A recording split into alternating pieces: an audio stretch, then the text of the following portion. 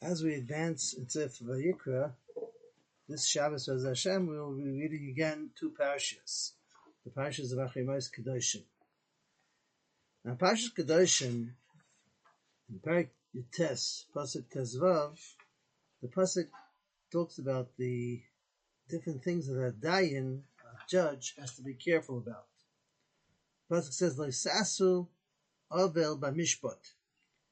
The Lashon of the Targum Onkelos is Leisabdun Shkar B'dina. There should be sheker in din. Rashi explains that when a dayan, when a judge doesn't judge properly, then it's mekalkel the din. It's a ta'eva, it's an abomination. Leisasu Avel, something which is an avla in din. And the pasuk continues, Leisisa Pnei Dal. If a person sees that the din is involving a poor person, you shouldn't favor the poor person in din and say, "Oh, he's an ebuch. I'll let the din be passed in his favor." But I said the Pnei Gadol. If there's a person that's a great person over there, you also shouldn't do it out of his honor to go ahead and glorify him and say, "Oh, he's a great person. I have to do it in his favor." But tzedek tishbad amisach. You just have to go with what the truth is.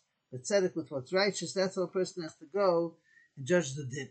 Like Rashi says, Kamashmo, like the way that the pasuk is saying, you have to judge him correctly. Then Rashi brings the second pirush, and what does it mean when it says "B'tzedek tishpat amisecha"? In a righteous way, a person has to judge his friend. It's not just talking about the dayan.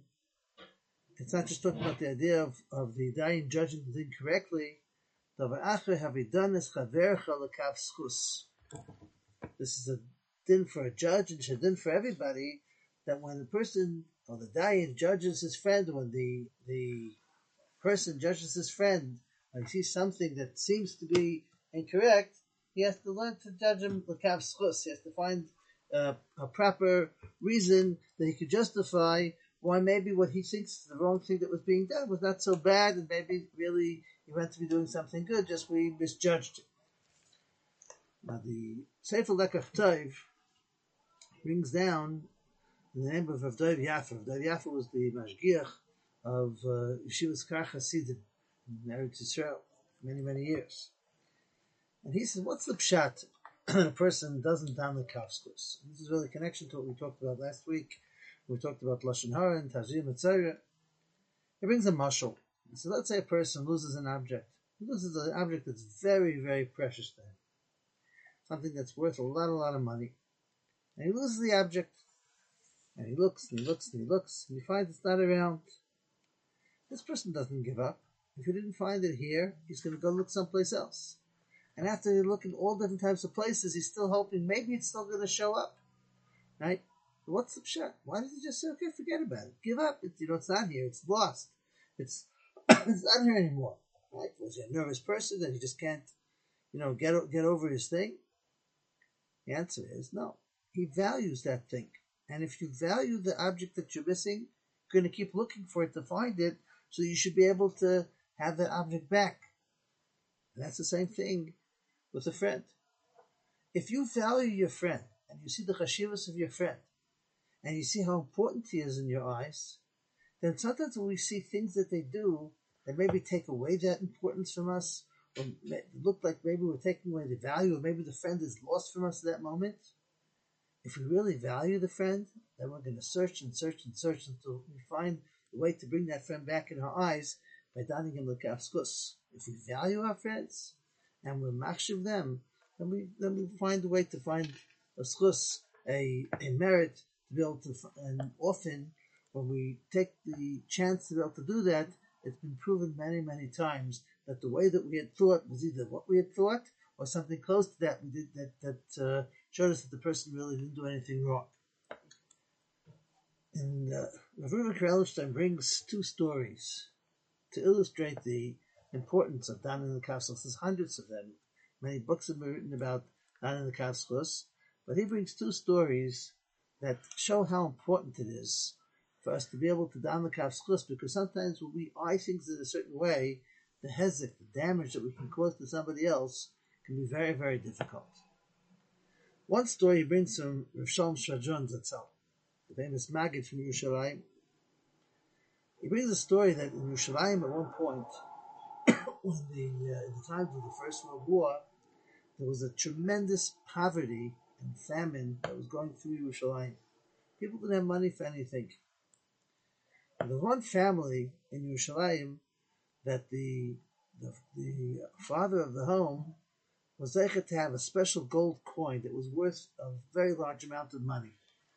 And he got it somehow or another. He had this gold coin that was worth a lot of money, and he kept it on top of a bookcase inside the living room, so that as just as to know that he had what we call pasta salad, that he had bread in the basket, that he had something there that just in case if he can't get what food for his family, he has something to fall back on. And that was something he went up every now and then to check it to make sure that he always had that security there, this very, very, very valuable gold coin.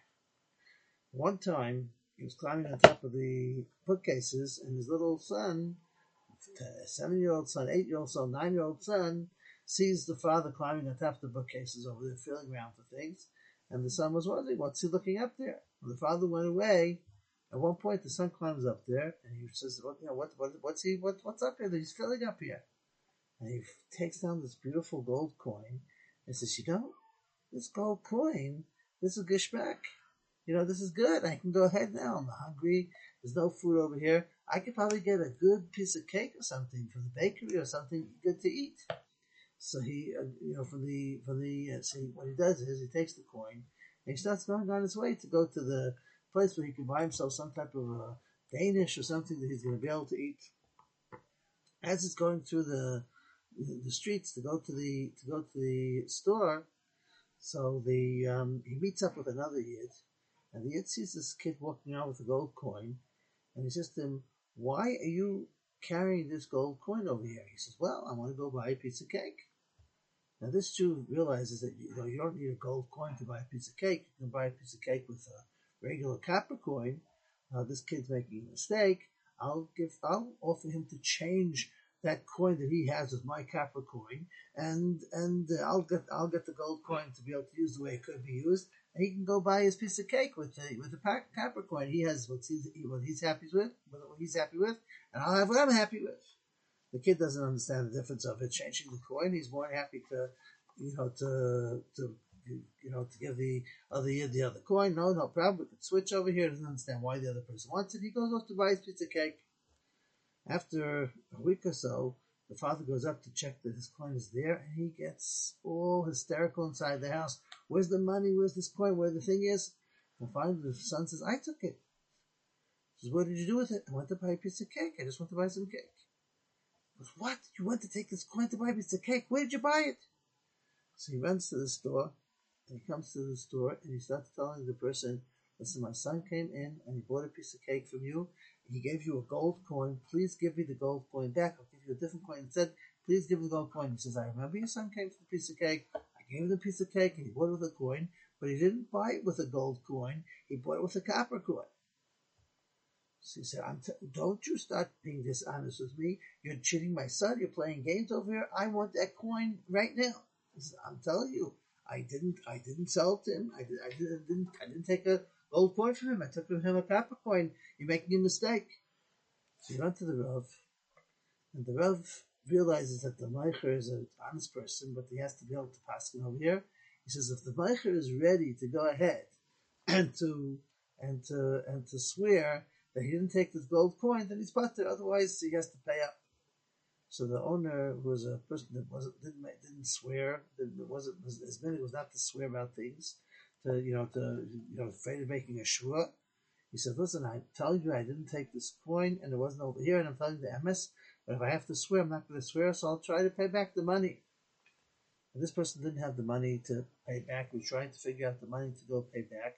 Meanwhile, rumors spread across the whole city how this owner of this store was a thief, and he took the coin, and he cheated a little boy, and he cheated the father, and he's not willing to take it. And people stopped coming into the store, and he started getting embarrassed from it. Eventually, he had to sell his business to be able, at his house, to be able to pay back the money for that coin, and he lost all his parnasa. Then the war ended, and things started going back into shape. This Yid who took the coin tricked the boy to give him the coin, he felt bad. And he wanted to come back and, to reimburse the father for the coin that he took away from him, the value of the coin that he took away from him. So he comes to the father's house, he knocks on the door, he says, listen, I'll tell you the truth. During that point, I was the one, I changed the coin with your son and I took it. And I want to be able to restore it now and give it back to you. And the he says, maybe you went ahead and you can restore it back to me, but you know that you were mafsed this whole other person's panas over here. This person lost his whole fame and everything. You mavasa him. How could you go ahead and you have to be able to restore that? So right after the story was told, there was another gadol that stood up from this whole story, and he said, you learn from here a powerful lesson. If you were to take all the people involved in the story, the person who owned the store, the father, and let's say the person who took the coin, each and every one of them has a different type of a din. The meicher, the one who sold it, who sold the piece of cake, he's going to go straight to Gan Eden because he didn't do anything wrong. He was being accused, and he lost his parnas and everything that was there. He's totally in the clear. The father, right? He didn't know the whole story over here. His son went ahead and told him that he paid the owner of the store with the coin that was on top of the shelf. He went there and he didn't really, he's not really 100% to blame either. And even the person who switched the coin with the child, right? He was in a dire situation. He was in a famine. Again, we're not in the clear because of a thing like that. But the offense that was done was not as offensive as it seems to be because it was something that was done out of a difficult situation. But who are the ones that really the din ones of being the most applicable to, and that there's a real din min hashemayim? Who's guilty for that? All the people in the town that talked about it, because they had no reason to judge. They had no reason to talk and to be able to say anything. Over here, they weren't left in a situation where they thought that the money that they saved was taken away from them. They were in a panic. They weren't in a situation where they were in a famine. They were just around there, just enjoying the town's news and talking about things disqualifying somebody. And as a result of that, this person lost his position. We don't down the kav schus. We don't judge properly. There could be a terrible thing that comes out from that. One more story. This is a story that Rav says over that he heard from his brother-in-law that there was a Kohen man that was learning in Bnei Brak. Living in Bnei Brak, he had a big family, and he had trouble with parnasa. And the people from his Kohen, the people from his community, they saw he was a big Talmid Chacham. They wanted to be able to support him, and they took upon themselves that they're going to try to make things a little bit easier for him every single month. And everybody in the Koil, everybody in the community gave a few shkalim, and it added up to something. They gave it to him and made him feel a little bit of relief to be able to help his expenses for the month. And they gave it to him in a very honorable way, and made him feel very good about things. After many years of doing this, the people, felt a big schus to be helping this family. At one point, this person's, this Koil man's a child became a chassid or kala. I'm not sure if it was a son or a daughter. They got married. I think it was a daughter. And they were very concerned about the expenses of this chasana. And they tried to help him with the chasana. And they all get the invitation to the chasana. And they were shocked when they saw the invitation. They got the invitation to a hall in Bnei Brak, a famous hall in Bnei Brak that's called Vaksho. It's called Meltzer in Bnei Brak. It's a hall which many people have made chassidas over the years. And this hall at that point was a very expensive hall. And there were other economical ways, more economical ways to be able to make chassidas in Bnei Brak at the time. That this person who was a Kohen man that's suffering so much, he's making a chassida in Vaksho. There was a little bit of a question to them, but okay, this maybe. That's what we made it. They come there, they find out that they took all the halls of Vaksho, had a number of halls. They had two big halls. Those two big halls were used for the men, and there was another third hall which was taken for the women. And it was a chasna which was extremely, extremely mechubadik, very nice, not fancy, but very honorable. And they come to the chasna, and they dance at the chasna, at the chasna, but the whole time they couldn't help but feeling to themselves, is this the person who's in such dire need that we're helping all the time, and we're giving him money, and he's taking money from us, and we're supporting him, and here he's making a chasna like one of the most wealthy people in Bnei Brak? I mean, what's going on? And they started to talk, and they started to say very ill things about him.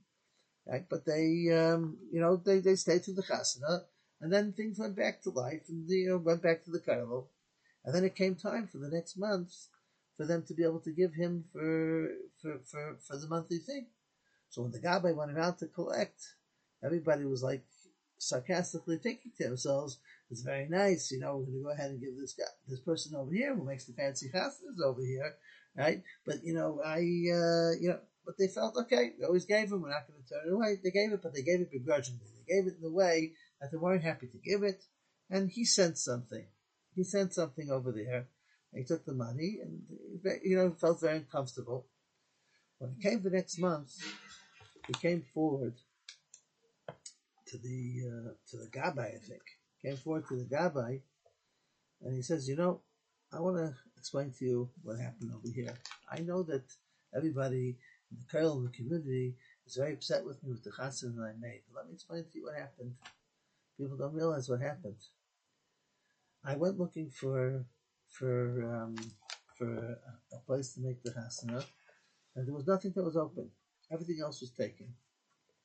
So I went to Baksha, which is a more expensive hall, and I asked him if you can give me the smallest hole in the back over there, right? The one that nobody really uses that much, and I was going to squeeze everybody inside there.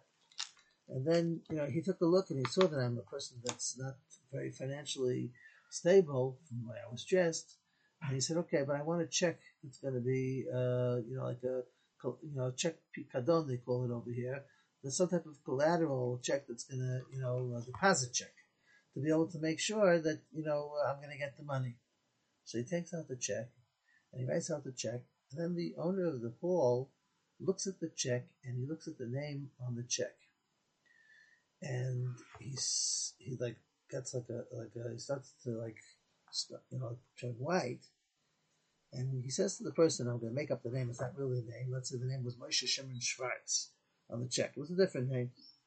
He said, tell me, are you Moshe Shimon Schwartz that's related from the city of Lodz in Europe? He goes, no, that's my grandfather. I'm named after him. He goes, if that's your grandfather, he took the check and he tore it into pieces. He says, well, you're not going to let me make the chasna over here? He goes, no, I'm going to let you make the chasna. Not only am I going to let you make the chasna, but I'm going to pay for every single bit of the chasna down to the last detail. Your grandfather, Moshe Shimon Schwartz, during the war, saved my life. And after the war, I've been looking for a way to be able to pay him back. I didn't know where he went, where he was, what happened to him. I've been looking for years now to be able to find a way how to be able to pay back this Moshe Shimon Schwartz. And now I met up with his grandson. I'm going to take care of the chasna. I want to be able to marry off his anicle over here, and I'm going to cover the costs. And the garbage stuff, and looked at this like in shame, and everyone else, didn't understand that. Like Dov Yafa says, if we would really value our friend, to value the person who's there, and realize the value that it's a yid over here, just like with our lost object, we'd find the ways how to be able to find a way for us, just like we look to find the object. And with Hashem, this should be mechazik now, especially during this period, during the Sfiras Omer, and with that to bring us closer and closer with our achdus, to build us closer and closer to Kabbalah Torah, so we could be able to come to real Aliyah and Torah Shemayim and Binachas HaKadosh Baruch Hu. Everyone should have a wonderful Shabbos, and Kol